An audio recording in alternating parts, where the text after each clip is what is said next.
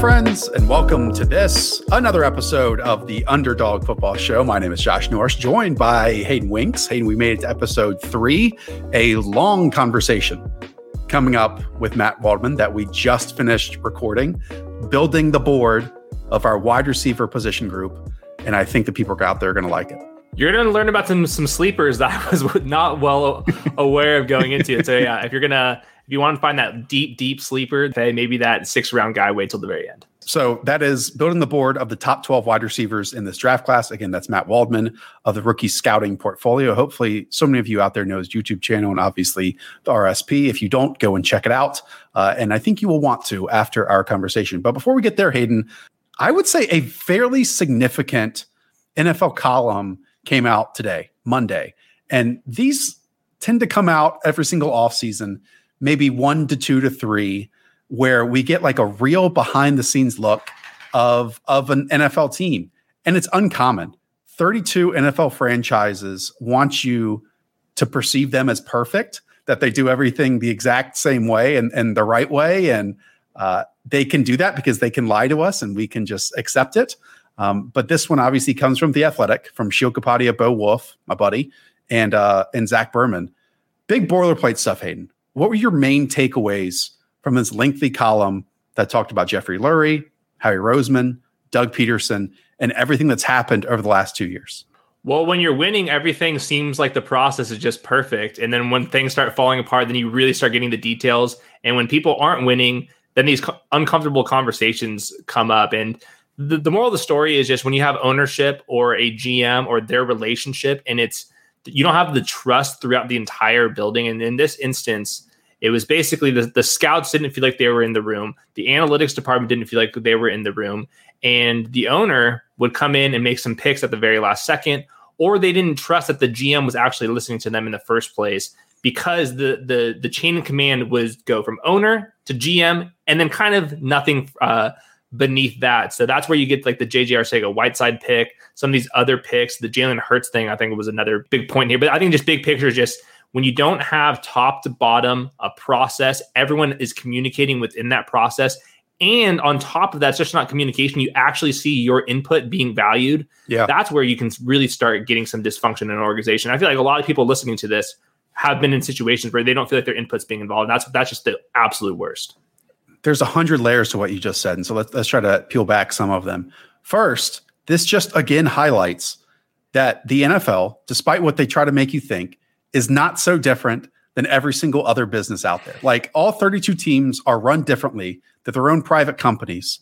But whatever career you work in, wherever you work, you can find some analogies, some similarities between what is happening in these billion-dollar organizations and then where the common people work, like me, and how you're not listened to, how decisions that you thought you had input in without you even knowing what the end result was going to be, or putting so much work into it and not knowing what the outcome. I think the other tier that's fascinating, Hayden, is the ownership involvement, because, you know, that to me, like a great owner, and sometimes you can see it and sometimes you can't, is the major differentiator in professional sports. And sometimes they are very involved. Sometimes they aren't, and they understand hiring the right people and letting them do the right thing is the right approach. But the other part of it is Howie Roseman as well, who was banished to a dungeon when Chip Kelly was hired, who was then basically brought back from the dead career-wise, professional-wise, and now seems to be the one and understands the details of relationships, the dynamics of relationships, who to be in cahoots with. And then if you're in there and if you're in the know, you're safe despite this dysfunction that was all going around it. Yeah, the column said that Roseman was quote unquote essential to the owner here. And when you don't have that and you're the head coach and like someone's playing clear favorites, that is a tough situation. That's why Carson Wentz, that whole situation went backwards. That's why Doug Peterson was out.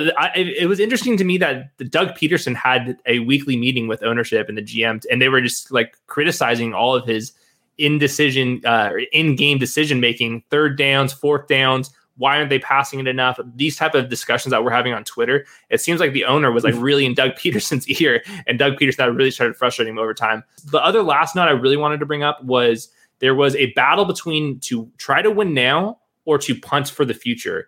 And it sounded like Doug Peterson, he wanted to keep his coaching staff. He thought the roster had just enough juice to make one final push. And they had some discussions going into this offseason about that. But ownership and the GM realized what had unfolded, and the roster was like really starting to be depleted and getting really old. And they wanted to say, all right, let's hit the reset button, which they've done by trading down, and they're going to let Jalen Hurts actually run with this. That's probably the best decision they could have made, because the roster was not ready to compete. But that's why you saw Carson Wentz get moved on. The other crazy aspect of this, though, is, I mean, they just won the Super Bowl in the 2017-2018 season. Yeah. It's not like we're talking about the Cincinnati Bengals or the Houston Texans here. Teams that have just struggled for years, especially the Texans, that you can significantly point to moves that happened in that period of time that led them to this point. We're talking about a team that just won the Super Bowl 3 years ago. Yeah. And like, that's supposed to carry some weight, some respect for multiple years. And it absolutely hasn't. There, as always with these things, there are a couple nuggets that always stand out. You pointed out some. The J.J. Arcega-Whiteside selection, when basically the entire building thought it was going to be Paris Campbell, and also that Paris Campbell was going to be their pick over someone like DK Metcalf. Arcega-Whiteside, J-Jaw was 57, Paris Campbell was 59, the DK Metcalf was 64 in that draft. So that absolutely stood out to me. We had Charles Robinson on the first episode of this, and he basically laid out the Jalen Hurts pick at the time and the situation at the time. And the pick was, when we were all stuck at home and all the draft rooms were virtual for the NFL, Howie Roseman sat there and thought, well, I really want this backup quarterback. I can't wait until the third round. My team kind of thinks we're going to take him in the third round, so we're just going to take him in the second round. I don't know how, when you make a selection in the second round, that you don't see how it can impact and there's a trickle down to the rest of the team. And the three riders that I mentioned, Sheil, Bo, and Zach, outlined it. We had seen before that move from the outside that Carson Wentz wasn't necessarily getting along with every single one of your teammates. And one, you're not going to ever get along with every single person you work with. That's just virtually impossible. But then it certainly read like the younger players on the team started connecting more with Jalen Hurts, and that's the direction that they went in. You made the decision that ended up biting you if that was the case. Like, it's not just everyone else's fault. Hey, you kind of are lying in the grave that you dug for yourself in a lot of ways. And it makes you wonder what it's like for the other 31 teams around the league too. Yeah, like you said, this was a Super Bowl winning team 3 years ago. So Crazy. If it's happening to them, it's happening everywhere. Yeah, it's a trust issue. Scouts don't feel like they're being trusted. Their opinions aren't being trusted because they're not getting the players that they wanted. The veterans on the team thought that they were still in this win now situation. They don't have the trust because they pivoted to Jalen Hurts.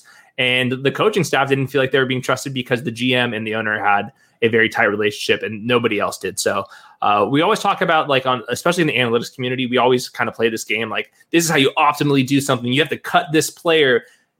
This is still about relationships, and we can't lose sight of that. And these are human beings. Like you said, these are still going to work. Just because the teams are worth billions of dollars doesn't mean that they're that much smarter than the rest of us. It's all these relationship issues. And I think that sometimes you have to kind of step back, especially the analytics community, when you are always just saying, cut this person, do this exact thing. It can easily get more than that, and it should be more than that. After all, these are humans going to work. So it's not too surprising. We can't glorify the NFL. They're having the same issues that we are. And a new cast member was added for those of us watching this drama. Alec Hallaby, who I'd never heard of in my life, seemed to be a prominent fixture and feature, and I think he has befriended Jeffrey Lurie's son, which makes a lot of sense there. I had no idea Jeffrey Lurie was a draftnik, like how he sat at home in LA and basically created his own draft profiles. So finally, I think the most important one is that Jalen Hurts has one season to prove he's the future of the Philadelphia Eagles, and that's it. He has 2021 to show, I can take this team to the playoffs, and if he doesn't, this organization, how it was outlined, basically is fine to move on from him. Absolutely. And just look at the draft capital. Next year, depending on Carson Wentz's playing time, they'll have 3 first-round picks. So Jalen Hurts doesn't have to play like okay. He has to play like good, because the Eagles are going to have the ammo to go up to 1st overall, 2nd overall, 3rd overall The quarterback class, we don't know how good it's supposed to be every single year. It seems like, oh, the next class is okay. And then like all of a sudden there's 5 first-round picks. Jalen Hurts can't just play okay. He has to play good to great this year, or it's going to be reset. So I think when we're talking about Jalen Hurts in fantasy, we have to have 2 different discussions. In Dynasty, this could be a potential sell window. I think in redraft, it's for sure a buy window, because it sounds like, in this column is making it, he's going to play 16 games as long as he's like playing adequate football. And I think that he's good enough to play adequate football. 17 games. We'll get there some point, Hayden. 17 games. It's okay. Look, it's only April. We'll get there eventually, hopefully by August. All right. Once again, everyone, that column is up on The Athletic. Some great people that I know really well. Sheil, Bo, Zach. Go and read it. And also, stay tuned right now for our conversation with the great, the wonderful Matt Waldman. To be honest with everyone out there, these conversations that you and I have on the show every year are really just for me. Like, they're kind of selfish, and I record them and just allow everyone out there to listen to them, put them on the RSS feed. So 1, thank you for doing this. 2, congratulations on the 2021 version of the rookie scouting portfolio. I'm sure we'll reference that a lot as we go along. And 3, let me open with a big picture question here, because in the last 2 years, we've had some absolutely incredible wide receivers be drafted. I mean, your A.J. Browns, your DK Metcalfs, Deebo Samuel, Terry McLaurin, Justin Jefferson. I could go on and on. So, simple question, maybe not a simple answer, but when you look at the big picture of this wide receiver group in this year's class, what do you see? Well, it's crazy because you get a little bit of everything in this particular class, and then the depth is amazing. And the first thing I think as an evaluator, and really just as also a fantasy player and fantasy writer, is it's going to be absolute chaos in 3 or 4 years, because there's 29 players in this class who probably half of them that you wanted it from 14 to 30 would have been major sleepers in other classes that might have cracked the top 10. And then with all these slot players, you wonder if the gadget bubble's going to burst, and they're going to over gadgetize these guys, and then that's going to be an issue. And then you have these big guys that seem to, people love the Equanimeous St. Brown type of player, and that bubble kind of burst. But you have a lot of players who are a lot better versions of what Equanimeous St. Brown was, who are in this class. And to me, I think this is the class where we're going to hear that guy that was drafted in the 6th round was better than everybody that was in the first 15. And I think that there's like 5 or 6 players who offer that kind of compelling potential. I think the biggest thing is just the last couple of years, and the next couple of years, apparently, it's just going to be filled with wide receivers. And I think that you're seeing a transition of just high school kids playing wide receiver instead of running back the last couple of years. Also, so many more 7-on-7 type of camps and tournaments. And you're just going to see more and more the best athletes playing receiver, and it's probably more running backs and other positions, defensive players. But now your best athletes are going to play wide receiver, and for good reason. And I absolutely love this position because, a wide receiver is not a wide receiver is not a wide receiver, right? Like, maybe the same label, the same contract dynamics might be similar for each one once they reach the NFL. They might be on the same scale, but how they win, how they're utilized, where they're aligned is so different when we look at each prospect in this year's class and in the last few classes. We've seen those 7-on-7, those high school camps impact wide receivers. I think we've seen it impact the quarterback evaluation and maturation process. And I think we can kind of point to this year's class that it impacts the running back class as well. And you mentioned it, multiple wide receiver sets. I just counted only 6 of the 32 teams across the league used 11 personnel, so 3 wide receiver sets, less than 50% of the time last season. So 26 used it at least 50% last year. And, that includes the likes of the Cincinnati Bengals, who were in it 76% of the time last year. Pittsburgh Steelers, 75% of the time, so on and so forth. I also mentioned the rookie scouting portfolio. Hopefully everyone who listens to this or is watching it has at one point paid for the RSP, because it is just an unbelievable resource. Like, Matt has had some incredible calls in the past of Russell Wilson, Nick Chubb, Patrick Mahomes. I could keep going on and on down the list. And here's the deal for everyone out there.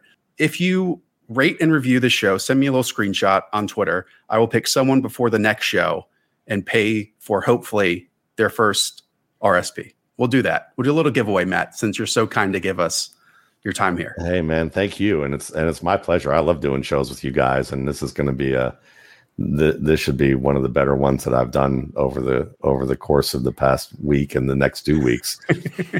Well, we won't keep it too long because I know you have to catch up on some sleep that you've missed out in the last month. How we're going to do this show and how we set it up with the running back class as well in the last episode with Mike Renner, we're going to do build a board via draft style. So we'll do a snake draft.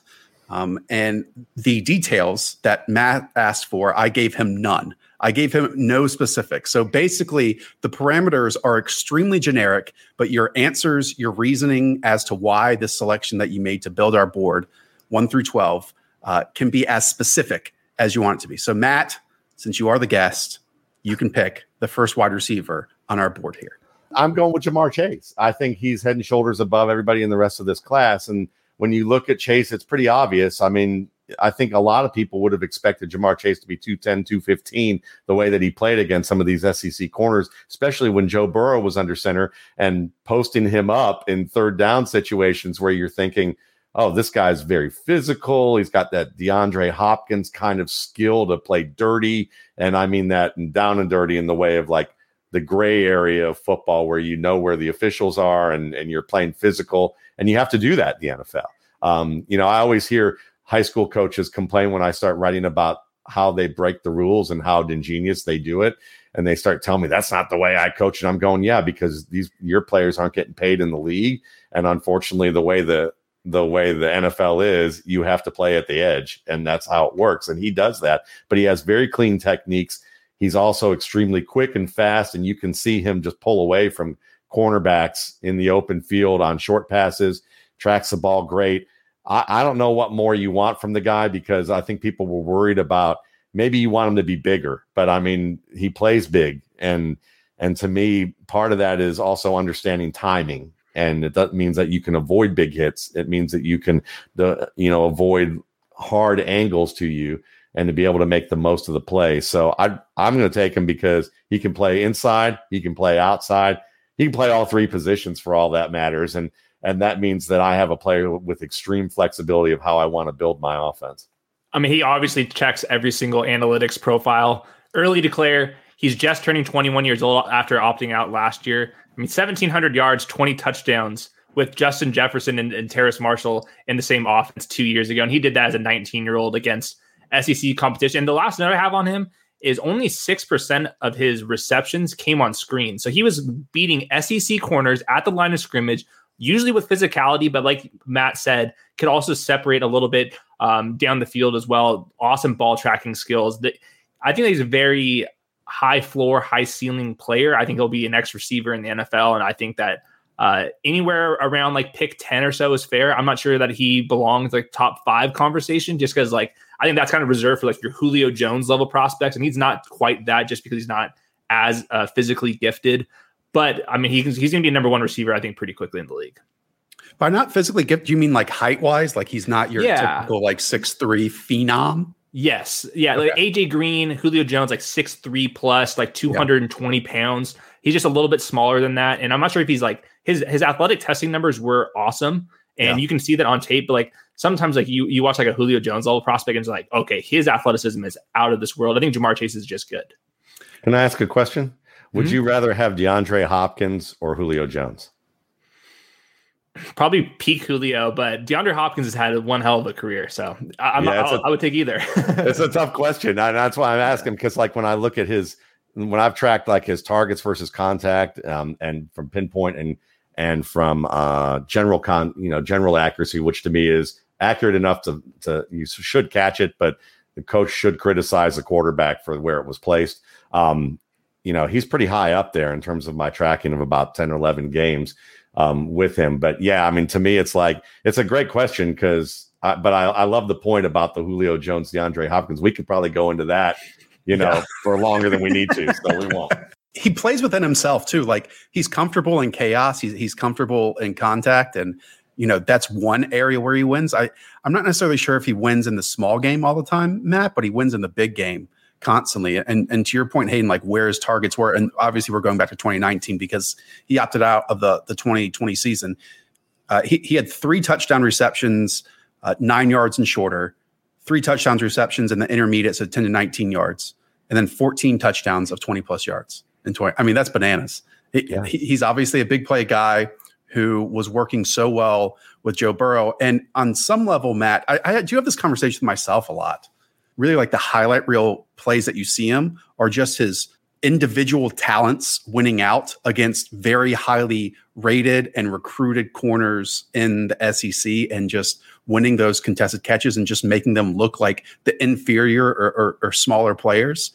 It's not a concern or worry you, but will it take a quarterback who is willing to throw to him and allow him to win and trust him to win in those situations for him to get to the ceiling of the production that we can hope for out of him? I mean, he's going to be successful anywhere, but I mean, just to reach the absolute max.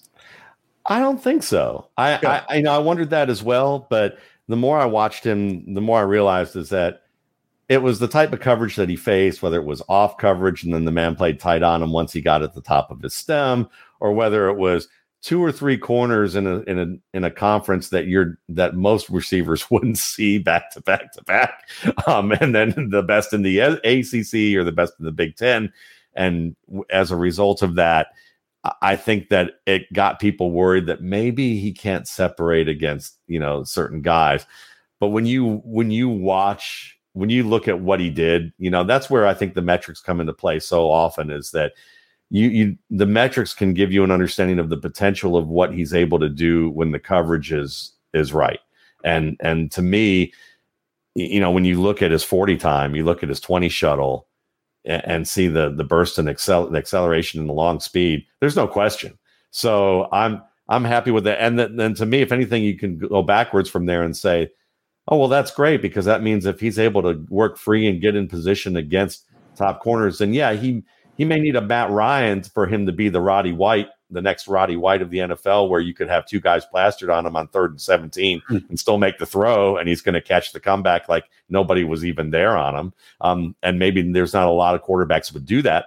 But at the same time, there's enough quarterbacks that, you're going to have talents comparable to Marshall and to Justin Jefferson, where he's going to run free a lot too. He just happened to get to do that at LSU, where he had optimal looks. And sometimes those looks, I would say, if they needed to target him more inside, target him tight or down below, they probably could have done that as well. But it was a pick your poison situation with those 3 guys, Clyde Edwards-Helaire and Thaddeus Moss. I went back and watched a video on his training last night. And I think he's been training since November or December, because obviously he missed the 2020 season, opted out.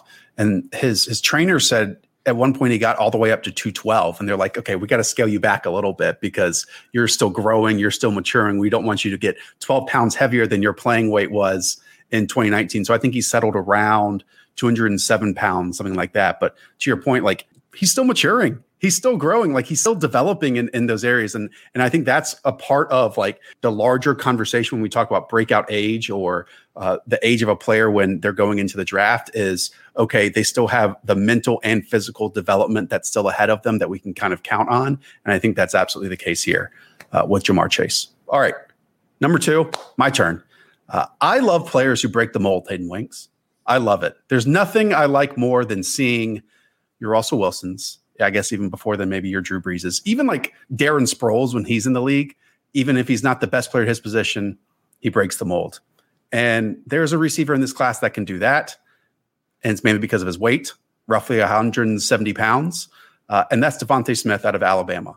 What is so amazing to me about Devontae Smith is that he plays so much bigger. He plays longer. He plays taller in those catch point situations, in those contested situations, in the end zone, in the red zone, along the sideline. He extends his body incredibly well. And then there are other times where he uses his frame and his size to his advantage. I tweeted out some clips recently of when he matched up against J.C. Horn in 2019 against South Carolina. And that was a group that was loaded with Henry Ruggs and Jerry Jeudy. And there's J.C. Horn, a first-round cornerback in this class, following him into the slot on 3rd and 11. And then you see times when he bends and dips and creates separation against press coverage, which apparently he's not supposed to do at 170 pounds. And he just does it so well. His releases are fantastic. And then he gets after it too. I mean, he has a physical nature to his game.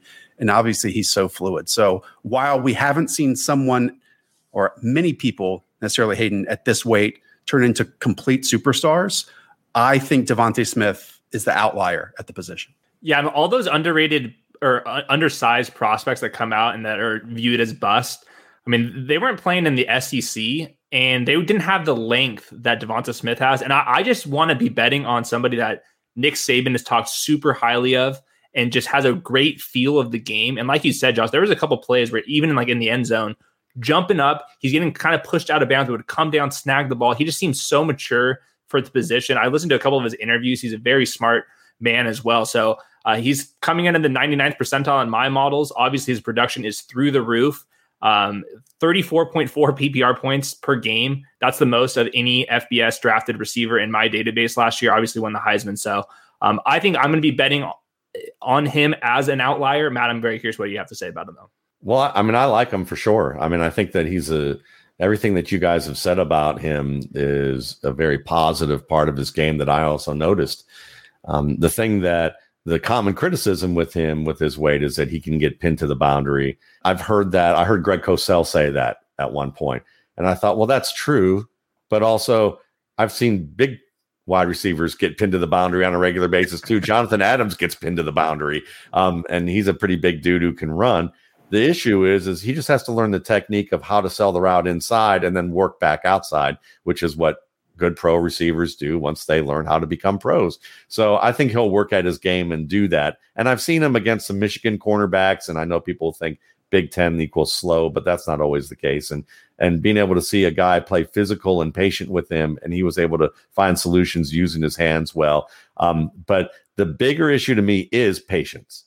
There aren't a lot of patient cornerbacks in college football. Even if they're good cornerbacks, they're athletic, but they're not patient. I remember Xavier Rhodes, who was a heck of a cornerback at Florida State, wasn't always patient. That wasn't his deal. But in the NFL, that's where the issue is going to come for him, is that he has to kind of figure out how to deal with patient corners who can be also physical with him. But the opportunities that he has to play in the slot, play outside, I liken him to Emmanuel Sanders. And I think that if that could be his floor, that's pretty darn good, and then to me, his ceiling, obviously, there's people who give Marvin Harrison comps, and I'm not sure I'm like ready to go there, but certainly he's a guy that if, people worry about wide receivers of that size lasting the league, but from some of the just adding up over the past 16 years, how many receivers were fantasy worthy and say as a wide receiver 3, top 36, say, how many were top 24, how many were top 12. Deshaun Jackson is one of the leaders in that. Even though we think about him as getting hurt all the time, he's actually had a lot of seasons where he's been able to do that. And I know that a couple of them have been cut short and he was still really high up there. So you kind of have to keep that in mind. But when you look at Devonta Smith, I think that he can give you kind of a mix between what Deshaun Jackson offers and what Emmanuel Sanders offers. And I don't think that's anything to sneeze at. Yeah, I would go as far as to say that there are moments when there are few wide receivers, if any, in this class play bigger and more physical than Devonta Smith. And I'm not saying it's like throughout an entire series of a route or a series of a play, but just certain aspects and certain moments of his game. He plays big. Like, part of this also, Hayden, is that we don't have an athletic profile on Devonta Smith. And sure, we might hedge ourselves in that area, at least compared to some great wide receivers in this class. That when we just talked about Jamar Chase, we'll talk about Rashad Bateman and Terrace Marshall and so on and so forth. And so not having that profile, that's a part of the evaluation, especially comparing him to some of the names I talked about at the top of this conversation. But he's just an absolute joy to talk with. And I agree with you, Matt, that if the floor is Emmanuel Sanders and you draft him in the top 10, yeah, there will be some disappointment there. It's probably going to be somewhat like, the Titans' disappointment in taking Corey Davis as a top 10 wide receiver. And I certainly think Devonta Smith can be more productive than Corey Davis was until his final contract year. But the point is, he's going to be productive no matter what. He's going to be an element of your passing game no matter what. The question is if he's just, that peak performer at the position that kind of transcends his team every single time. Yeah, and in the NFL, you can hide him a little bit, put him in the slot, maybe in year one. Especially if the Dolphins take him, I think he can be a great slot receiver year one, and just let him develop and like you said, learn against patient corners. And I think that's one of the last things that he has to do. And just talk about the athletic profile. He just didn't want to weigh in. I'm guessing that's why he didn't want to run the 40 and all that stuff. When I watch him on tape, he creates some decent separation. He's like a long strider, but he like really picks up some yards down the field too. So I wouldn't be too concerned about his athletic profile. Matt, did you love his releases as much as I did? You're kind of quiet on that topic when I brought it up, and that's not typically like you. Yeah, I mean, I think he's very comfortable in that area. I just think that, he has a lot of nice techniques. I mean, you can certainly see the variety of steps that he uses to work inside, outside. It's just that I didn't want to go into too much detail with it because at the end of the day, it comes down to what he's going to do against patient physical corners. So he has all the technique that you're looking for. It's just a matter of whether he can execute it against the guys that matter, that make him a top guy. Where I would argue, since I'm not a Broncos fan, that John Elway and company just didn't use Emmanuel Sanders right. So, he could have been a much better player, but that's just my jab at as a fan. Hayden Winks, getting back on topic. Who's the third wide receiver on our board? I'm going to go with Jalen Waddle. I think that he's being viewed as a top 10 pick. And it seems like there's a teardrop. I'm not sure how big the teardrop is between Jalen Waddle and the next guys, but I see somebody that wins in the slot, obviously with speed. I see somebody that's a little more physical than your classic, 180-pound receiver. There was a play against Missouri where he went up and high pointed this ball in traffic. There's a couple of plays where he's winning in traffic on jump ball situations on top of that. And he's been doing this for a couple of seasons now against some really good corners, and just talking about one slant and it's 80-yard touchdown. That's obviously Jalen Waddle. I hate comping anyone to Tyreek Hill because Tyreek Hill he's become such a master at everything. And Jalen Waddle has a way to go. But if there is somebody that is twitched up enough, I think it's going to be Jalen Waddle. I love Jalen Waddle. I think he's the ultimate weapon in this class. And the only player that I would take ahead of him is Jamar Chase. And I had him a comfortable tier above everybody else, just below Chase, so there was Chase, Waddle, and then everybody else. And I'm not usually one to go for just the gadget speed guys. And I really don't think he is just a gadget speed guy. I think this is a clutch football player who played like what Hayden just mentioned. I remember against Auburn, he's going up and winning balls like that. In his freshman year against Georgia, he's making plays. The penultimate play that set up the game-winning pass in the national championship game was a play to the sideline that Jalen Waddle caught between two players and somehow got his foot down in bounds. And he runs routes at that top speed in a way that's scary. I mean, he has terrific control of his feet. I think he's going to be able to defeat press. And the fact that he's 180, I remember a player at 180 who just kind of took over the league at one point. And it was a team that you did a little work for, Josh. And so that player's name is Isaac Bruce. And I think there's some Isaac Bruce to this guy's game because of the toughness in which he plays, the routes that he can run, how smooth and fast he is. I mean, certainly we could look at that tight end / wide receiver, pass catcher, whatever you want to call him in Florida, as a potential weapon you might take above these other two, receivers. But Waddle I would be thrilled to have him. Yeah, unfortunately, I missed the Torrey Holt, Isaac Bruce days of the Rams, and instead got the Danny Amendola days of the Rams. So that wasn't my benefit, Matt. But I'm totally with you. Jalen Waddle just moves differently than everyone else. It is that simple. And I catch myself at times, and especially watching such an athletic position like wide receiver, and just being in awe of how aesthetically pleasing some of the movement is with some of these players. And you can see because I go through the positions each at a time.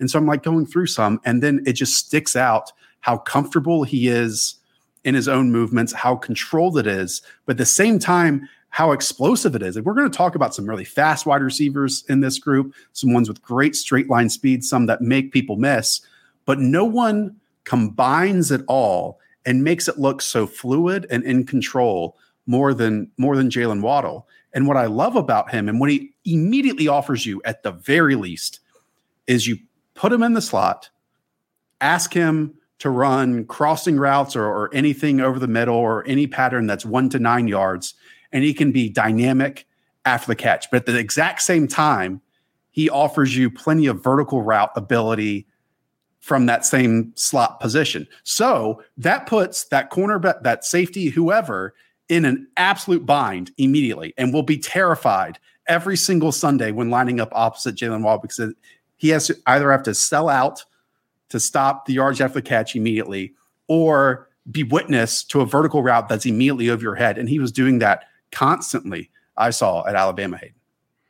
Yeah, I totally get it. Matt, I'm just curious, do you have a difference between Waddle and Ruggs? Obviously, everyone's scared of a very similar profile with Henry Ruggs last year, and they're going to be drafted about the same range. Could you talk people off the ledge with Henry Ruggs? Sure. I would tell people that, first of all, maybe we should just begin with that Henry Ruggs was used mainly as a deep threat during a COVID altered season in Las Vegas, where basically you're asking him to get some level of rapport in the vertical game with a quarterback who's also working with another rookie receiver, and his best options were basically on the inside. And then they realized that the guy they slated for the inside, they wanted to put on the outside, which was a semi-sure-handed at best receiver coming over from Philadelphia. So there was a lot of change going on. And I think that people kind of look at Ruggs and they play dynasty like it's redraft, and they think that this guy's a bum, and we haven't even seen enough proof yet.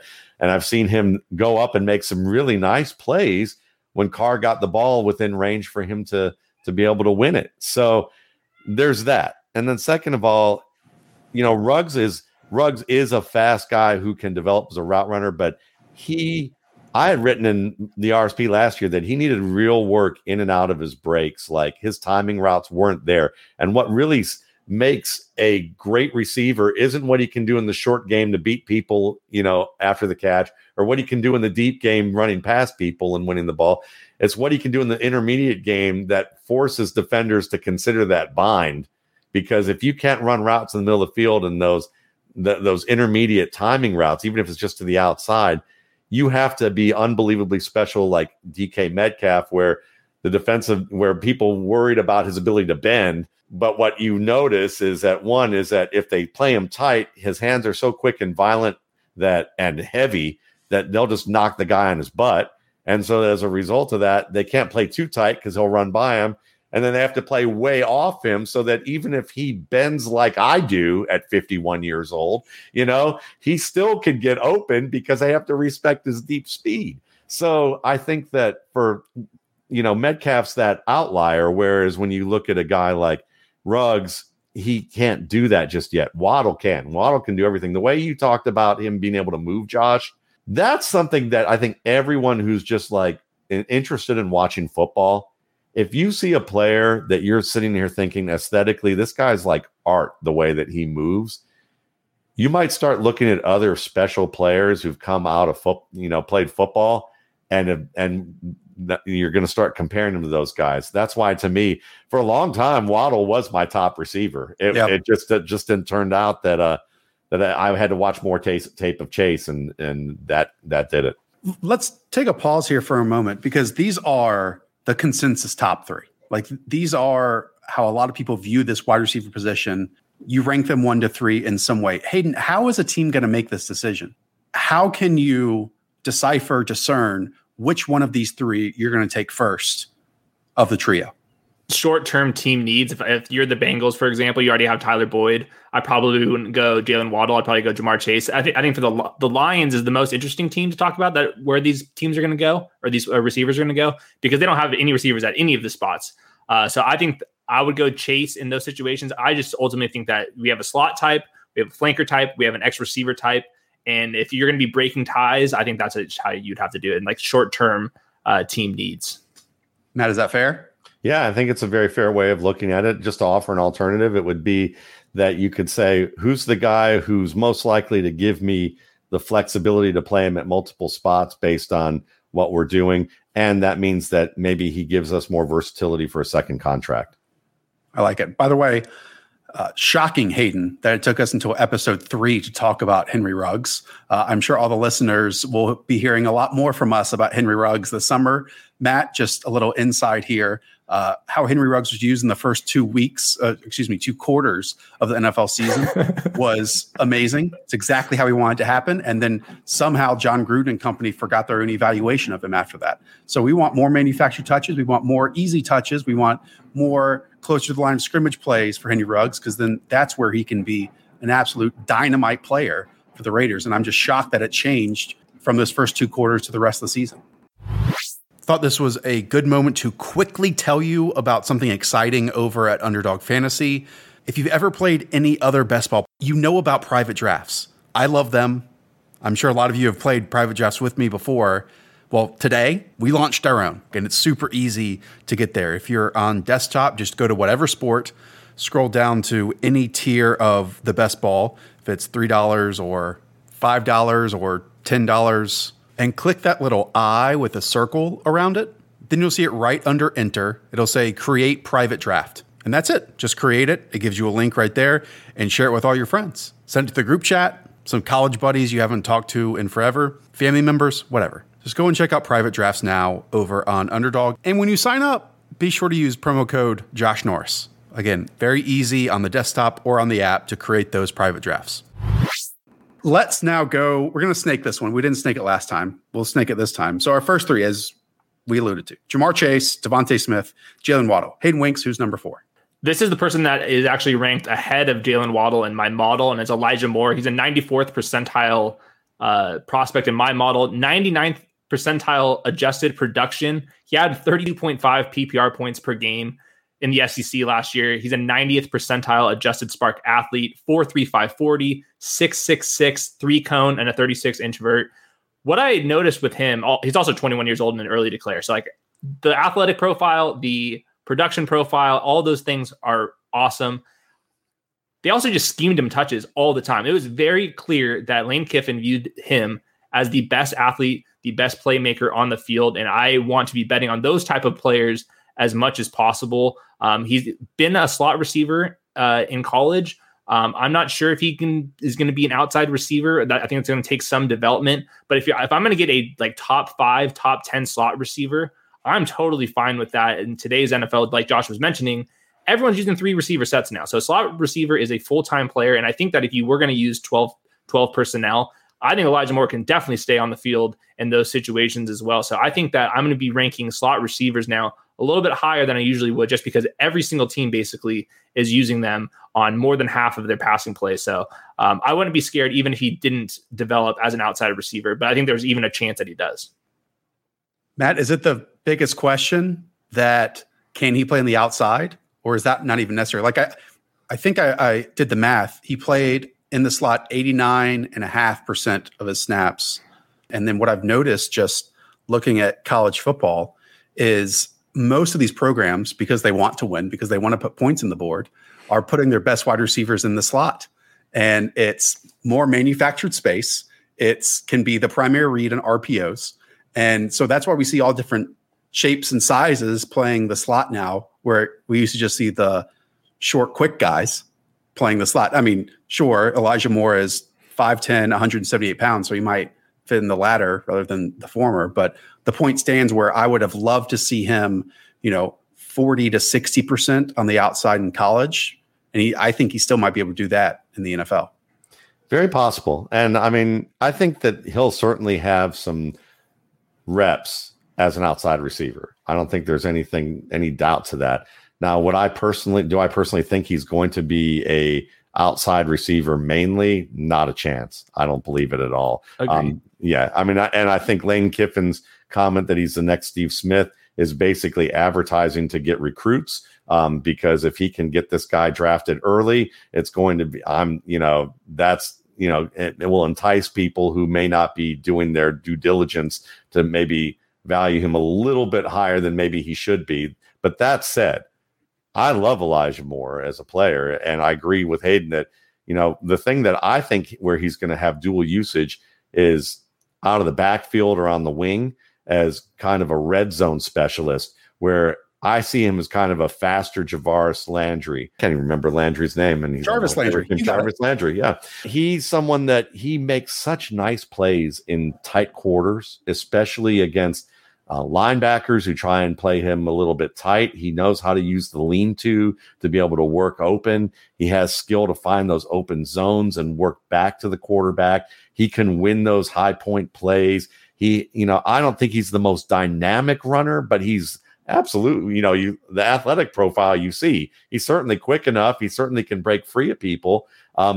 He's just, to me, it's like I put Danny Woodhead as a part of a comparison profile. Mainly because of the way they used him, not because of the fact that he could be the runner that Woodhead is, but he's going to get yards on draws. So if I were a team that was drafting him, I'd be thinking, not only am I going to use him in the slot, but he's going to be the ultimate red zone weapon because I'm going to move him all over the place.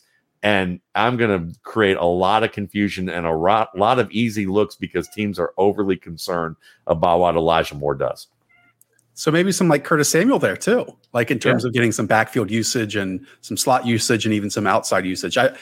We've talked about Curtis Samuel a lot, and I think he's more than like this gadget player that he gets labeled as. But that's neither. I wore my Panthers hat today just for you, John. You and I have some of the very similar notes on Elijah Moore here. Like I wrote down tough receptions. Like he made a lot of difficult receptions, and then immediately, despite that contact, he can pull away after the catch. And then one aspect of his game was that on those broken plays that seemed to be, more accentuated than ever in the NFL now, he always seemed to be the player that got open for his quarterback. Like he always seemed to be the one that found that open areas, worked back, and was just aware in those moments of chaos. And I don't know if that's a skill. I don't know if that's a trait, but I think maybe the game slows down for him there versus not with other prospects and other players he was playing against. So that definitely stood out to me. Only played 38 snaps versus press all season last year. So it's just something to think about. All right, I guess I'm next. We're here at the fifth wide receiver, and I'm going to break the system. I hate to do this to everyone because he's not necessarily the next wide receiver on my board that's available, but I just want to talk about him. And it's Terrace Marshall. Terrace Marshall, to me, is someone whose best football is ahead of him, despite him being, I thought, a great prospect in 2020. Right now, he's an outstanding athlete that was winning with athleticism and doesn't necessarily have the nuance or like the aesthetic capabilities of like, I'm going to bob my head here, twist my shoulders here to create the sliver of separation and then sustain it. He was winning a lot on contested catches in close quarters, and then just on tough catches out of the slot as well. But I've seen this before, and I've seen this before succeed. Like I saw some of like the Cortland Sutton to his game, ones that you're like, I don't know how this is working, but it's repeatedly working over and over and over again, Matt. And you can ask Hayden, I've been very curious, and I never read your stuff before we talk or listen to your stuff before we talk. So I'm very curious of your thoughts of Terrace Marshall, who turns 21 in June. And so what he's already done, I think works, and that his game can continue to develop from here. Well, this is the second conversation I've had about Terrace Marshall today. And ironically, they both came after I put out a Terrace Marshall video on my site that was about 10 minutes long, talking about the winning details of his game. And I know that, like how you described him, I was going to say, I disagree maybe a little bit with the detail-oriented part of his game, because certainly he may not be a master route technician, but he understands how to use his feet and use different route techniques that I don't always see top receivers even use, like quick three footwork techniques to work inside, the ability, and then things with his hands. Like there's so many receivers that they're great athletes, but they don't know how to attack with their hands first or be able to extend and come back to the ball and win the ball in that fashion. He's a tough player. I watched him against Auburn, and I remember Auburn just nailing him on a play, and he dropped the ball and he didn't let it get in his head. Like they played physical against him all game, and that was the only ball he dropped. And he's very good with the catch and pierce technique, which is the ability to get downhill as soon as he catches the ball. And he has a skill to do, and people might say, well, what's the big deal about that? Well, go watch your favorite athletic receiver, and there's probably a good chance that when they come into the NFL, when they catch the ball, they're going to square up the defender and try and make a move, and they just wasted space and time, and they get tackled, or they end up having to retreat, and they end up a play where they could have gained 7, they lost 4 because they were trying to get 30. And when you look at a player like Marshall, I watched him against South Carolina, and he got 3 defenders flowing on a crossing route and just immediately planted his foot. Instead of continuing along with the break, he just immediately planted his foot and turned downhill. And he scored from about, I think he gained another 45, 50 yards on that play and outran the safety, a corner, and a linebacker who thought they were just flowing with the direction of the break because he understood the technique. And I see him frame separation well, tight outside coverage, where he shows the nuance I just saw against the Mississippi State corner was where there was a go route up the left rail, and he literally turns and looks back for the ball at the 15-yard line, gets the defender to turn, and then just works past him, and then uses his hands perfectly to just frame that separation to keep that bubble of distance away from the defender. The defender grabs his arm, and he makes the play one-handed over the shoulder, drags the feet in bounds while he's wrapped up. I mean, he has mistakes. There's some things with boundary stuff that you want to see, but I have him as if AJ Green's at the top, and Corey Davis is at the bottom, he's in the middle of that. So he's not the AJ Green starter kit that Preston Williams was that I've joked around with, but he's kind of more maybe the intermediate model where the middle school students get to use a little bit of glue and it looks a little sharper, and they get to play with the paint set a little bit more, so that you might not be able to hide the lines a little bit. I think that this guy could be an inside and outside, like all the LSU receivers, which he may be the worst of the 3. And even if he's the worst of the 3, I think he's going to be a starter in the league and a guy with a shot to be a 900-yard, 1,100-yard producer, for maybe some consecutive seasons if he can stay healthy with the right quarterback. There was just a couple plays like on curl routes, a couple slants, a couple of these blocking clips where he just seems maybe disinterested. I don't know if it was just last year LSU kind of just fell off and he was just ready to go to the league. Right. And I wouldn't blame him for that too much. I think I'd probably be too lenient of a scout. But yeah, at the same time, you just see it. And he's, like Josh said, he's only going to be 20 years old on draft night. So even with these little critiques, he's a plus athlete, went to LSU. He had a lot of production last season as well. He comes in an 88th percentile prospect in my model. I'm a little confused with him. I want to like him more than I do. But I think ultimately his overall profile is good. And you kind of just have to throw away these little nuanced things I wish he was a little bit more tactical with. At the same time, when you're that young, you can have to be able to project a little bit. And he's just going to be an early declare. And I think he'll probably be a better pro than college player. 73% of his snaps were in the slot last year. And Matt, I absolutely love it when at least one of the names on like the player comparison spectrum we wrote down were the same, and Corey Davis was the bottom end of mine as well. So nice. I absolutely love that. All right, you just made me feel a lot better about my Terrace Marshall love. All right, Matt, you're up with picks 6 and 7, but give us the first one first. Good, because I'm going to get to break some things open right now too. And these are 2 players I've definitely liked talking about. One of them is Rashad Bateman.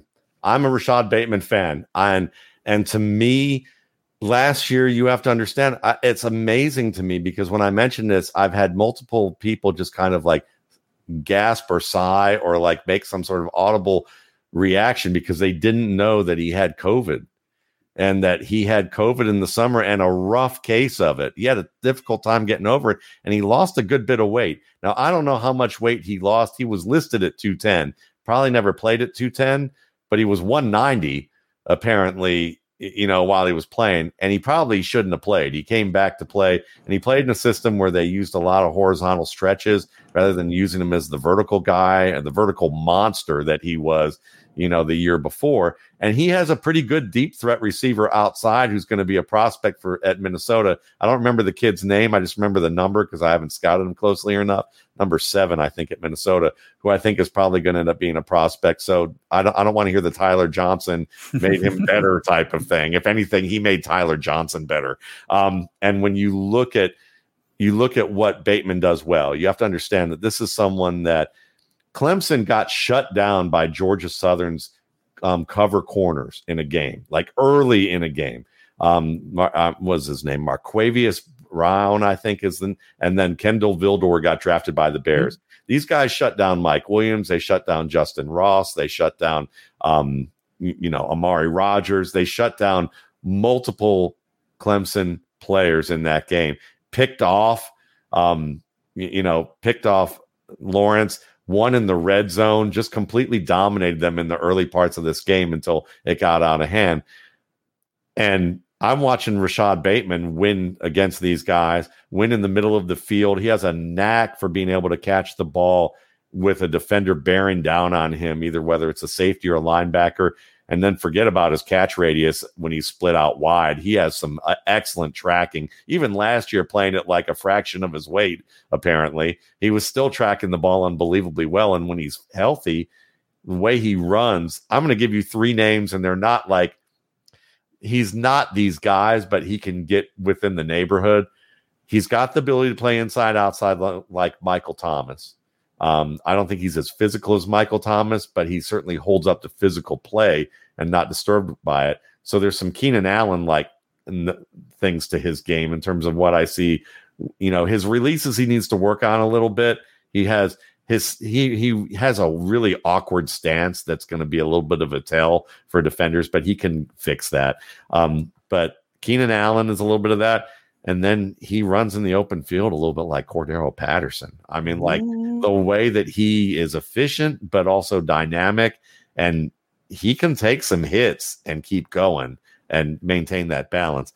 I love his game. I have him ranked 3rd overall. Love it. So I just ignored 2019 or 2020 pretty much. I mean, I watched the games and I graded him, but really I didn't take that away and say, well, what I saw in 2019 is now null and void. I mean, it's just more of adds color to the spectrum. But then again, I kind of ignored bad Mike Davis and kept good Mike Davis. But because of his draft capital, now he's finally getting the chance to be a starter, at least until they draft another running back, probably in May. So to me, he's like the anti-Terrace Marshall, where he's not as physically gifted as Terrace Marshall, but I see a lot more nuance. I saw way better slants, and both of those players are really lengthy, can really pluck the ball out of the air. But just Rashad Bateman, he just seems like he's just more advanced, and that's not a surprise. We should be expecting this for all of the Minnesota receivers, including Tyler Johnson, whoever Matt's talking about coming up next year. Minnesota is just going to be the receiver factory of just understanding how to win at the position just because of PJ Fleck. Like the other guys, only 21 years old, 97th percentile adjusted production, and then just good enough athleticism. I was not expecting 4.39 40. Maybe when he adds a couple more pounds, he's going to be a little bit slower, but that's fine with me. I see him as an X receiver. I'm giving him a 1st round grade. I'm kind of keep seeing reports that he's going to be a 2nd round guy instead of a round 1 guy. I would happily take him like in around pick 20 or so. I actually thought some of his best routes, Matt, and some of his best snaps weren't even when he was targeted. Like when you look at like the big picture, like the all 22 angle, that's when I really got to see the more nuances of his game, like at the top of his routes to create that separation. Because then on the TV angle, you see it and he's like, oh, he's an open receiver. Now he catches the ball and now he breaks a tackle. Well, the really refining moments, the refinement to his game are at the top of his routes or in the first 2 or 3 steps of it. And that's where he shines. Like that's where, to me right now, is some of the best elements of his game. And while I didn't see, and we're going to talk about some of these names in a moment, ones who are just, jitterbugs out there in terms of making people look silly when trying to tackle them. I mean, you look at the numbers, and Rashad Bateman had 36 broken tackles on 147 career catches. That's a fantastic number. And I'm with you. Now, Matt, the question is this. Like, we talked about some players above him who either play in the slot or might be best in the slot in the NFL. Is it fair to say that Rashad Bateman might be the next best X receiver on this list other than Jamar Chase? He could be, especially when he adds that weight back. And I would even say, Hayden, it's very possible he could add some quick twitch muscle to his frame and get a little quicker. So there's a possibility there. And I'll just add this one last point, Josh, that you just mentioned and kind of color it in a little bit more about the intelligence of his game or the details. I saw a route I believe it was in 2020, where he ran an out route, but at the top of the break, he noticed that the defensive back playing in zone, the shallow zone, climbed into the break space and he had beaten the trail coverage that was like on top of him, and he saw that basically that the quarterback didn't see the dropping defender. He adjusted his break and worked back to the ball to undercut the defender late in the play to make the reception. And it's just like I talked about how he can make that one step in the middle of the field on dig routes and avoid a defender. It's not just the concentration. It's the fact that he's seen the field well enough at that last split second where, you think about quarterbacks. There's quarterbacks who understand everything about the field, but then they throw to a blind spot because they know the receiver's supposed to be there, but they didn't check that last moment to really, and they couldn't really see it clearly.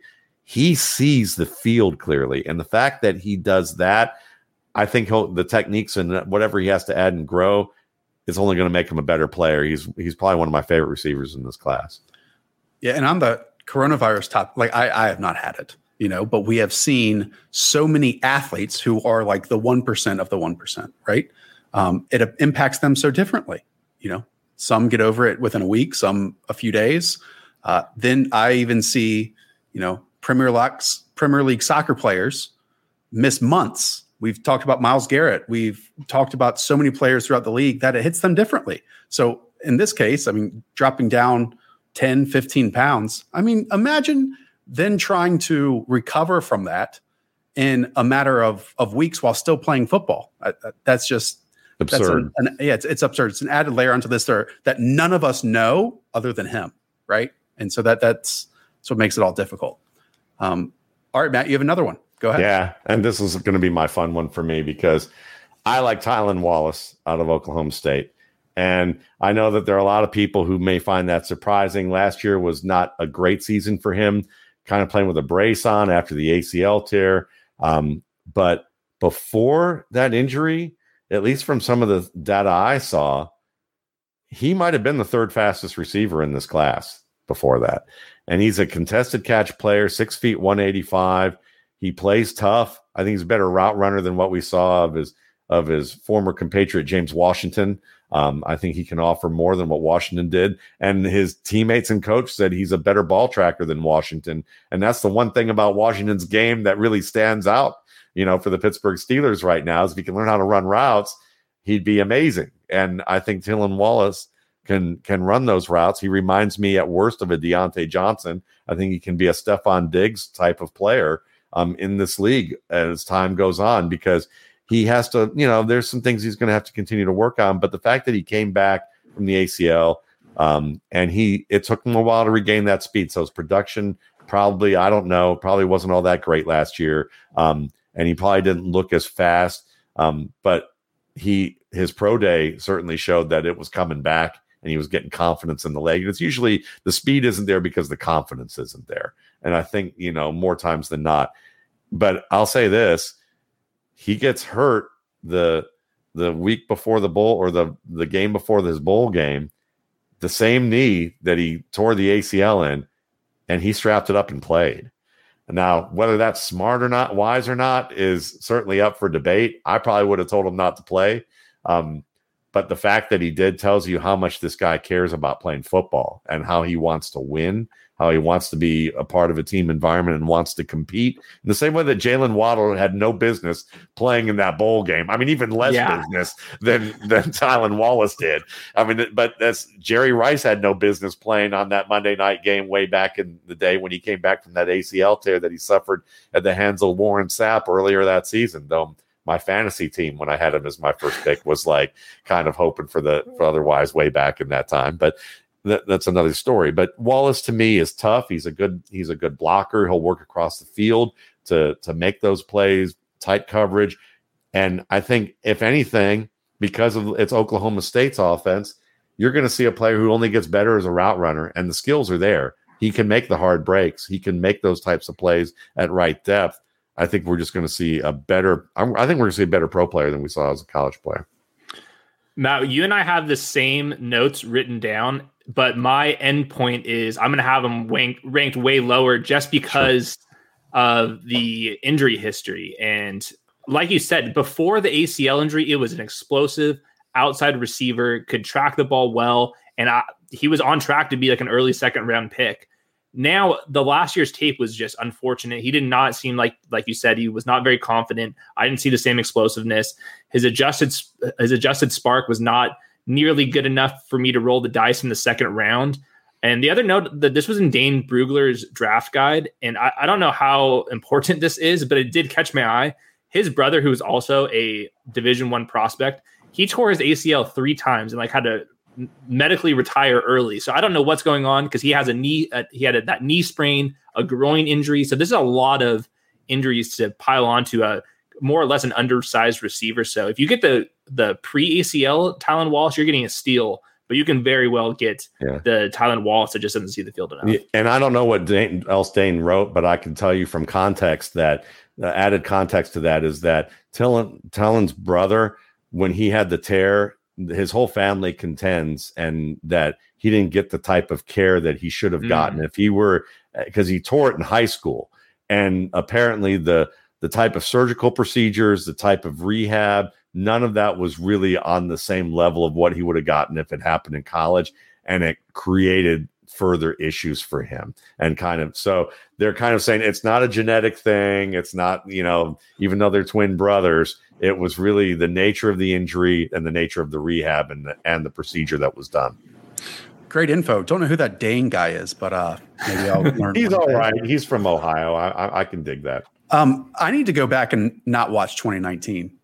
Excuse me, 2020. I need to go back before then, because I guess I was glued to the 2020 stuff, and because I kind of had different notes than both of you, so that just signals me that I need to go back before him. Because what I saw was someone who did have straight line speed, but looked like a bit lethargic in his movements, like necessarily didn't handle his releases for someone of that size or of the athleticism that what you guys are talking about. Matt, should we also get over now this perception of players who played on one side of the formation and that's it?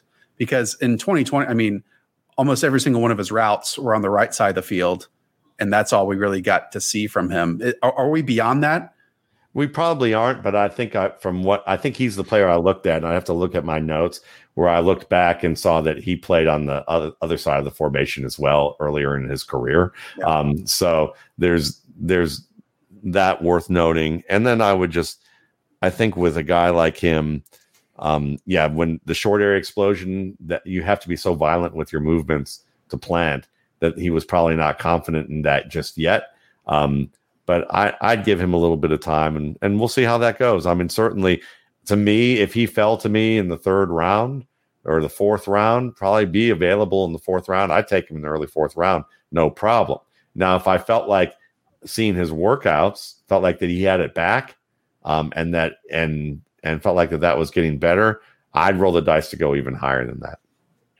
Yeah, and while he might not be comfortable in those short area movements now, he still was outstanding in those contested catch situations. I think according to PFF's draft guide, 43 contested catches over the last 3 years, which is the most in their database. And I'll add this last rejoinder, since we're gonna do a whole homecoming with adding Dane Brugler into the mix. Do we have to? That guy? Our buddy Alex Brown.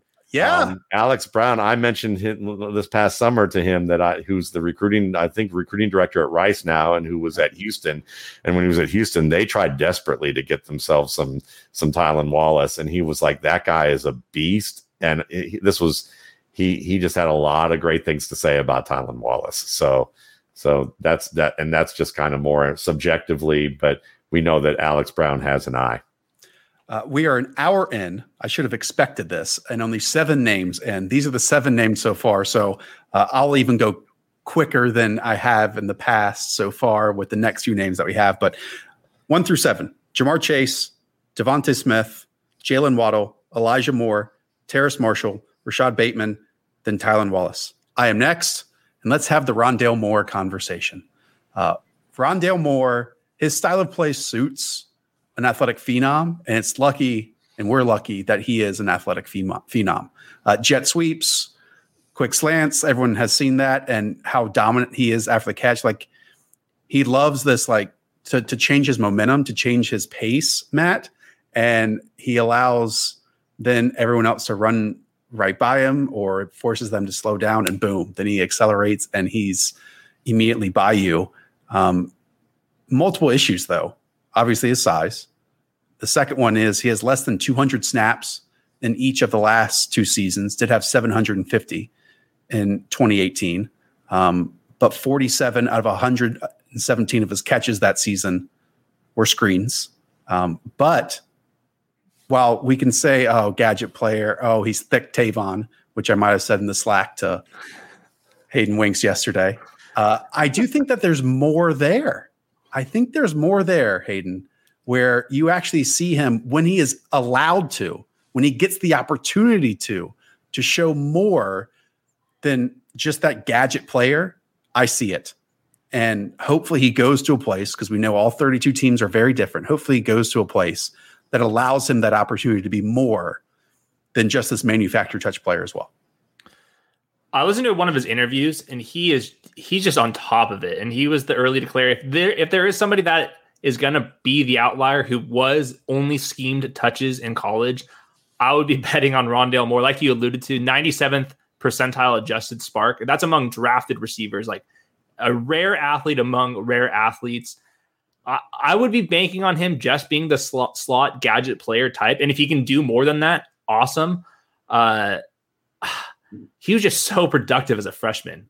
1,400 yards, 14 touchdowns against the 5th toughest strength of schedule in the league. I think he's a player worth betting on. I don't want to be projecting him as being a 3-layered receiver, winning downfield, winning intermediate. I would probably bank on him just winning between 9 yards of the line of scrimmage. I'm fine with that. Sign me up for that. I'll take his yards after the catch ability. He's going to be, like you said, thick Tavon, a Golden Tate plus type of player. I'm in for that. I just love thick Tavon because we can add that to Rob Slokowski for Pat Freiermuth, and we can have like the all nickname team with these fellas. And I'd take both of those guys. And I'm with you, Hayden. I think that's how I look at him. It's like, I'm not even worried about downfield. Like the whole Steve Smith comparison, I just want to toss that out the window. Yeah. And even the people I'm friends with who say it, I want to toss them out just for the quickest moment. Totally different players. Yeah, totally. Yeah, because now they make the argument, well, just because you haven't seen him make these contested plays like Steve Smith doesn't mean that he can't. And I'm like, that's absolutely true, but you got to prove it to me before I'm going to start pulling that, trotting that out there to say that that's a part of his game, an avenue that we can exploit. I haven't seen it. And then there's, but he's so blindingly sudden with his moves, and he knows how to use his feet. He has a terrific release moves, and to do that in two-way go situations in the slot, it's just unfair.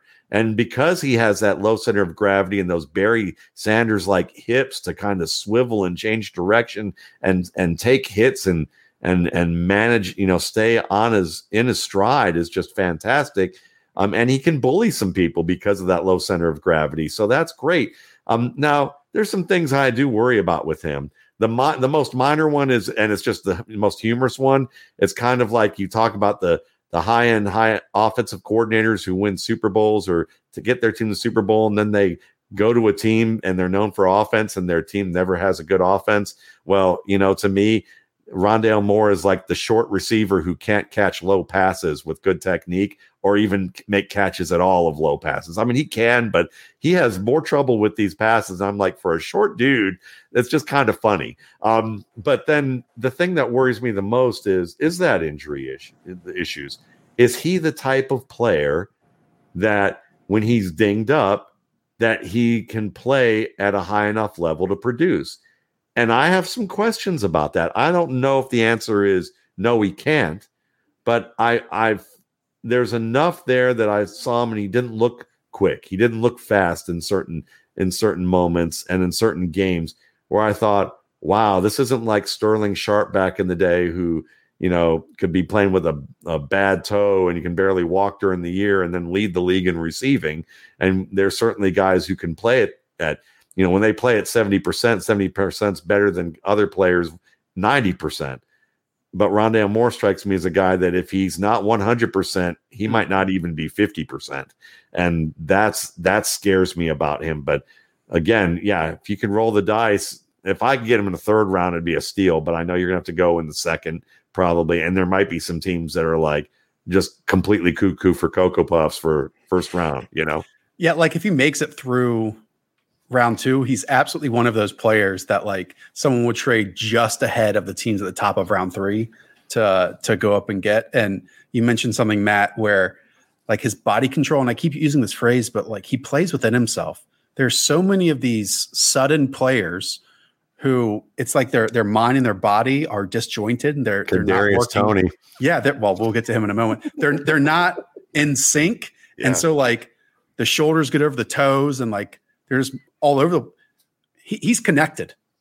Rondale Moore is just connected, and he's smooth, and he plays within himself, and he's another one who breaks the mold, who breaks the profile, and I think that this type is also entering the NFL at the right time.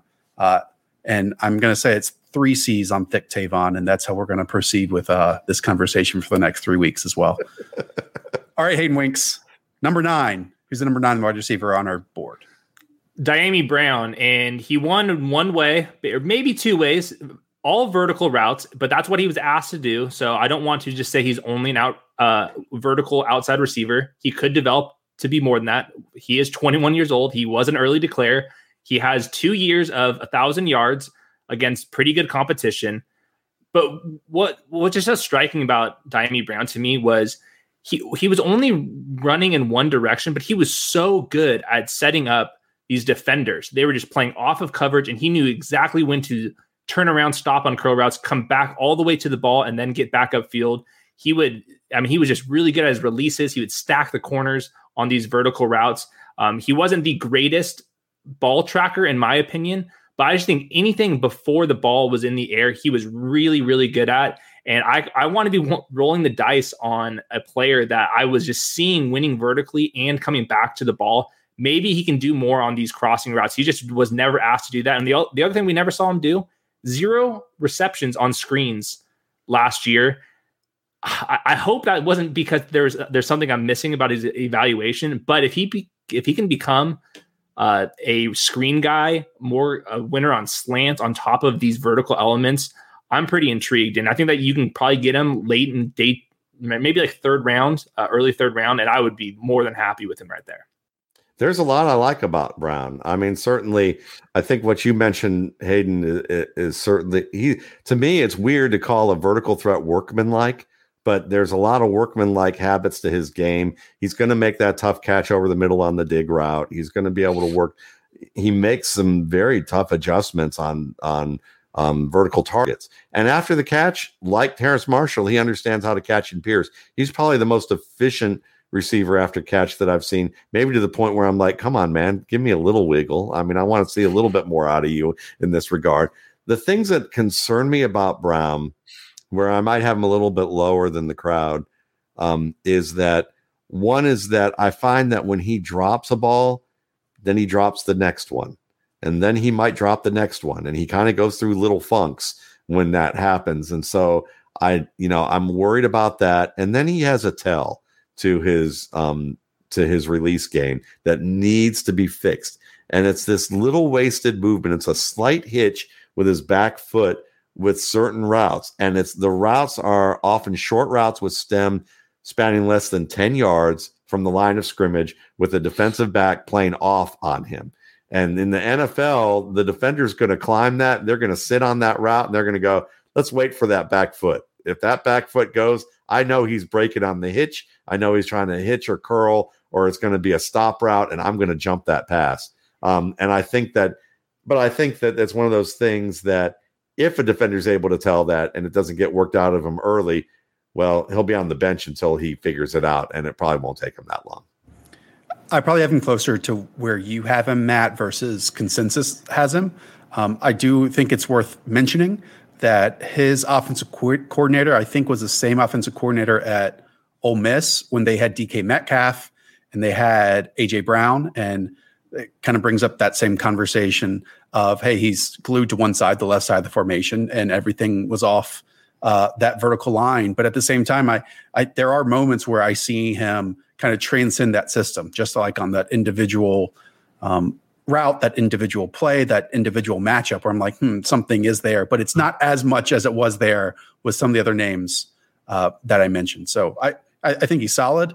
I would probably be more interested in like the round 3, round 4 territory, but I'll be fascinated to see what the NFL thinks of him, because it wouldn't shock me at all if there would be a team that views him as a second round player and wants to take him there as well. All right, Hayden, number 10. I mean, eventually Kadarius Toney's got to be on that list. He's on like number 4 on a lot of people's boards, and it seems like the consensus is he's going to be a round 1 player. Really? That's what you see in a lot of the mock drafts. This is kind of surprising to me. I'm obviously a very late breakout. I mean, he played like quarterback in high school, so like there is some reasons to believe it, but so many of his touches were schemed up last year. 27% of them on screens. I'm not sure if I saw him win enough one-on-one, just like how he would win in the NFL. And I don't want to be drafting a player that is a little bit older, didn't produce early. His athletic profile is good. I mean, you see like some of these flexibility, and his like agility scores are awesome. His burst is awesome, but he's very tiny, and he only won on these scheme touches last year. I would be concerned with that profile in round 1. But I mean, for fantasy purposes, you can only have him ranked so low because I think that the draft capital is going to be there. He basically didn't play wide receiver in college, did he, Matt? Like he didn't play outside the numbers. Everything is middle of the field, behind the line of scrimmage, or 5 to 15 yards. Obviously, he's a complete jitterbug. He makes some of these crazy highlight reel plays where he's making like 7 defenders miss, and he's working to the left side of the formation, all the way to the right side of the formation. Matt, I'm going to be honest here. One name that I remember doing this and was Carlos Henderson.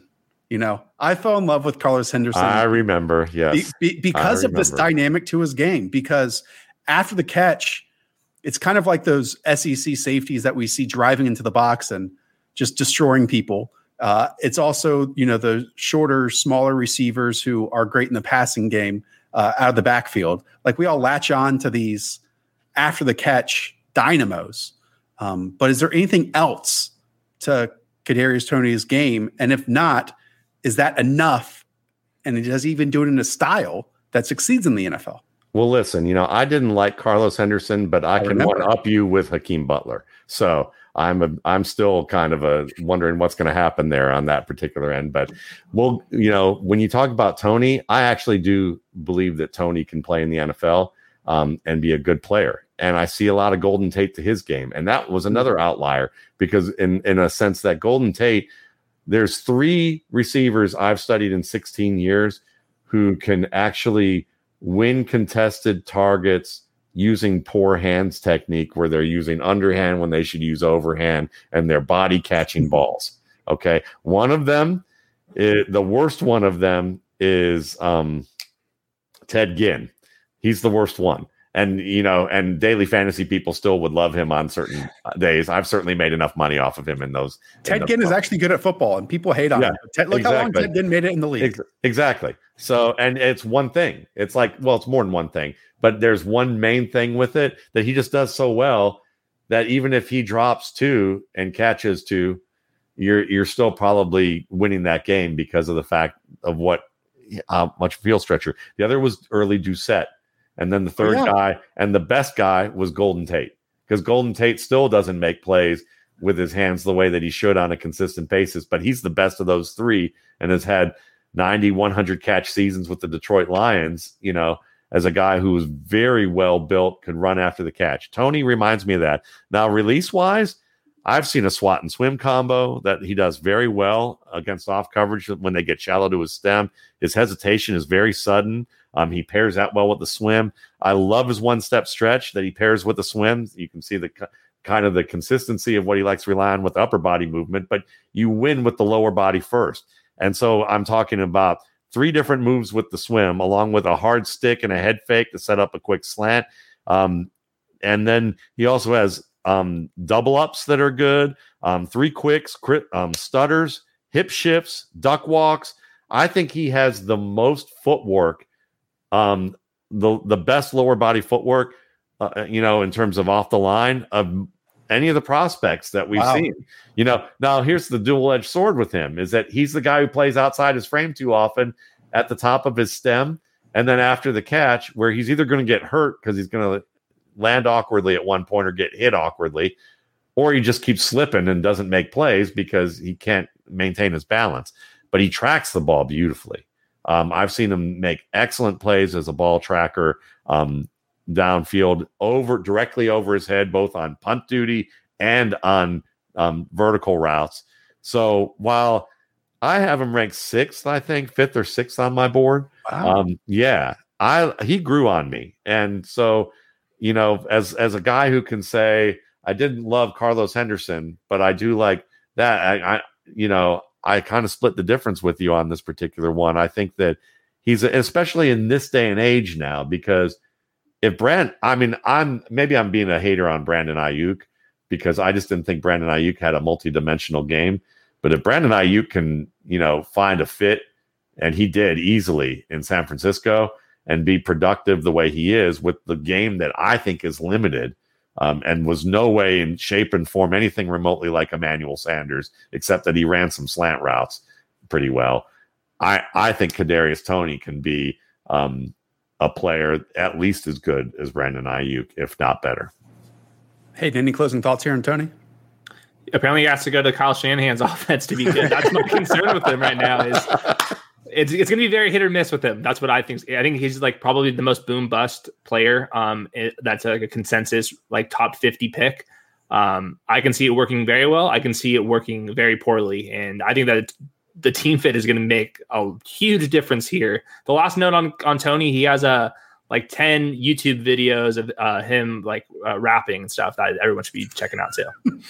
He loves the dead leg move too. It's like stick out his leg and then force the defense to overcompensate in that direction. Then boom, he goes in the opposite direction. He's a fun watch. He's absolutely a fun watch. All right. Second to last pick, number 11 on our wide receiver build-a-board. It's going to be random for both of you because I don't think either of you have heard me talk about him. Let's go with Josh Palmer from Tennessee. This is a big, long strider who, Matt, I'm going to throw out a name and I'm going to look at you and see your reaction. He gives me shades of Michael Gallup, maybe like B-level shades of Michael Gallup, because I feel like 89% of his catches, he leaves his feet. Like he and sometimes necessary, sometimes unnecessary, but he can be so good in that area. When we look at like big wide receivers who can win on the outside in this draft class, I didn't see the movement combined with the size, combined with winning traits that often in this group, because again, we talked about how many of them have played in the slot and the reasons for that. But Josh Palmer is one coming out of Tennessee that I saw, if he continues to progress, can be that and win on the outside at the NFL level. He's certainly not perfect. He struggles and at times looks lethargic against press coverage and against jams to release. But there are some elements to his game that I really, really liked, especially compared to his peers in this class. I like Josh Palmer. I have him ranked above Cornell Powell, who I think a lot of people think is better. And the guy I had in mind was kind of more of a Hakeem Nicks in training. I think he's a player that you can isolate him like Nicks, not extremely fast. I didn't think he was extremely fast, but someone that can get free, and especially with the A-to-play action, you can use him inside to stretch seams and win in zones. I think he's a very good zone route runner. And so when I also like just the sturdiness of his game. He's someone that if you used him you could probably use him as a split end at times when you isolate him, especially in, 11 personnel or 10 personnel and you put him on the island. But I think he's more of like a twin side slot man or flanker. And he's the guy that is going to do the best damage for you 15 to 35 yards from the line of scrimmage. Anything deeper than that, I think you're just wasting your time, or you're just, you're throwing up prayers probably more than anything else. But he's someone that if he could be also the guy who's looking over his shoulder a little bit every year if he's not to be replaced. Yeah, he's kind of like the Zach Stacy of like wide don't do that to me. You're just bringing up history here. I didn't mean that. Well, I'm sorry. Okay, let me bring up another one. I like Blaine Gabbert at one time, so there we go. Matt, that means we're going to be cheering for a secondary professional league at some point too for Josh Palmer to play in. If bringing up Zach Stacy's name, Hayden, have you gotten to watch him yet? Haven't watched him, so I'll just go through his analytical profile. 53rd percentile adjusted production. 50th percentile adjusted spark, and he comes in my model like a 26th percentile prospect overall. So I'll have to watch him. Both of you guys seem to like him to some extent. I have no idea where he's supposed to get drafted. Is he like a day 6 or a round day 6 guy? Yes. Day 6. Yeah. Round 6. I mean, where are you supposed to go? I don't even know. Probably 5th to 7th, I think, if he gets drafted. Yeah. Okay. Like that. All right, Matt. Well, we are here at pick number 12. Who is going to cap our wide receiver build-a-board here? Well, I mean, I'll say that guys that would be in the discussion in the scout room that we have here might include guys like Frank Darby or Amari Rogers. We could talk about Jalen Darden possibly, or a Cornell Powell or Nico Collins, or Amon-Ra St. Brown is certainly worthwhile of that. But we're going to roll the dice. Do it. We're going to go with Jalen Camp out of Georgia Tech. Okay. Yeah. No, I love this, Matt. I love this one. Because Jalen Camp, first of all, his dad lives in the county I do, and he trains pro players. And the second thing, and that's just the least important thing that doesn't matter at all, but it's just fun to add as a tangent. But Jalen Camp was a kid who played a triple option offense at Georgia Tech, where he got the ball maybe 2-3 times a game. But he's like 6'2", 226, or has like a 4.4 40, low 4.4 40. Has an insane has like a pretty good 3-cone drill, jumped 40 inches, lifted the barbell 30 times as a wide receiver. Okay. And while all of that's very cool in terms from the athletic profile, he has some things to learn. Like he looks like Tim Tebow, like doing the kneel when he's like trying to like run breaks right now at certain points, as opposed to actually fluidly dropping his hips. But this dude can track the ball and make wide catch radius receptions that are on par with receivers that, like, I used to joke that I'd like to have like a contest. Like if the NFL was going to do a version of the dunk contest, that the NBA does, it would be the contested catch aerial acrobatic contest. And we would have to but then we'd have to find a way to regenerate Brandon Lloyd, Larry Fitzgerald, because they would have to be in this competition because they would make Odell Beckham look like he was like a rank amateur. And I love Odell Beckham, but I'm sorry, he doesn't compare to either of those guys in their prime. But this guy, I've seen some catches that I was like, I would add that to the tape that would have Brandon Lloyd catches and Larry Fitzgerald catches where he's literally, tracking the ball over one shoulder and then directly over his head and then to the opposite shoulder while diving for the pass up the seam, posting up on defenders where he's able to just make it with one hand at the boundary. And it wasn't like Odell Beckham, like leading back like that, but it was just as difficult, I can't describe it, but it was in a different way. This guy just didn't get targets until last year. There's something there. There's something there with him. And I was up till about 1 a.m. speeding through wide receiver prospects, just trying to get through lists that people put up. And he was one of the last ones that I saw. No thought in my mind, Matt Waldman, that you would bring him up in this conversation, but I'm so glad that you did.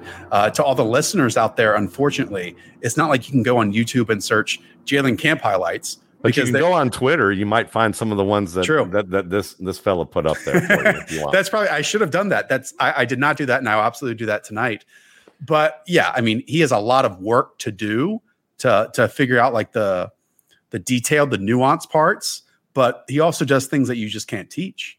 Exactly. And as simple as the statement is, he truly might be the next wide receiver out of Georgia Tech that's just a freak athlete. And we've seen some of those guys succeed because they just didn't have the opportunities for it. We've seen some fail too. We've seen some succeed. And he might be the next. He might not even get drafted, but he's definitely one to keep an eye on for sure. Hayden, what's his athletic profile like? Really good. I don't know anything about him at all, but when you were going through those numbers, I think I'll have to go find the exact adjusted spark, but like a 40-inch vertical, and he's a big player. He's going to have like incredible adjusted spark score. So yeah, I'll have to watch him too. I can read you his pro day right here. It just took me a minute.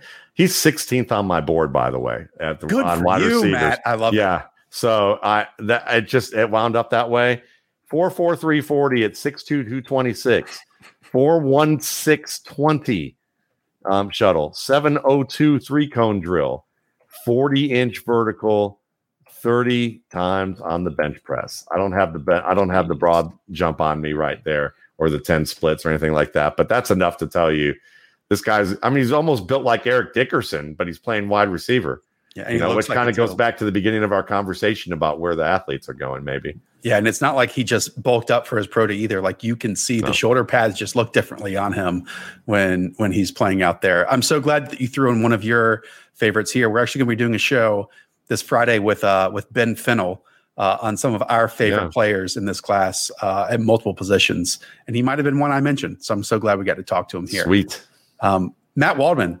Thank you so much. I truly appreciate this out there. Again, everyone go and check out the Rookie Scouting Portfolio. Matt, you also have an incredible podcast where you do stay up until about 6 a.m. some mornings after night-long work sessions, and then you just unload on everything that you learned through that entire night. But it's incredible. Can you promote that as well? Sure. The RSP cast is available pretty much at every outlet. And I do different things with it. So during the season, every other week, it's Russ Landy and I. Russ Landy is the head of U.S. scouting for the Montreal Alouettes, former Browns and Rams scout. He and I talk about different things with scouting. Mark Schofield, you guys know him and love him.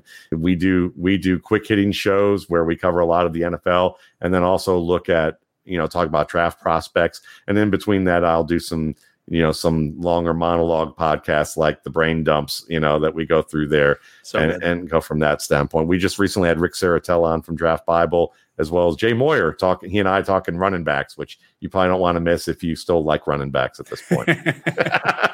Matt, thanks so much. And again, everyone out there, if you enjoyed this, one, go buy the Rookie Scouting Portfolio. And two, if you want to take a chance, rate and review the show, send me a screenshot, and I'll give one away. Matt, you're the best. I love you. I miss seeing you. It feels like it's been 5 years since I saw you, but it's about 2 years now. So soon. I miss you guys. I miss you as well, Josh. It's so much fun to be able to talk with you. And Hayden, it's been nice to meet you. I follow you. I enjoy the work that you do. And I've just, how it is. I think Josh was like, I don't know how you guys didn't even know each other at this point. But I just think all my friends talk to each other too. That's my issue. Well, we all look at your fantastic food pictures on your Instagram. So, I love them, man. I'm like, I didn't know Josh was such a foodie. I said, this is going to be good. This is going to be good. Maybe we'll expand the show to reach that at some point, Matt. Anyways, Matt, thank you so much. Hayden, as always, good talking with you. Everyone out there, again, we'll be back on Friday with Ben Fennell. Can't wait to have that conversation. We always appreciate the support. Up the Villa. Talk to you all soon. See ya.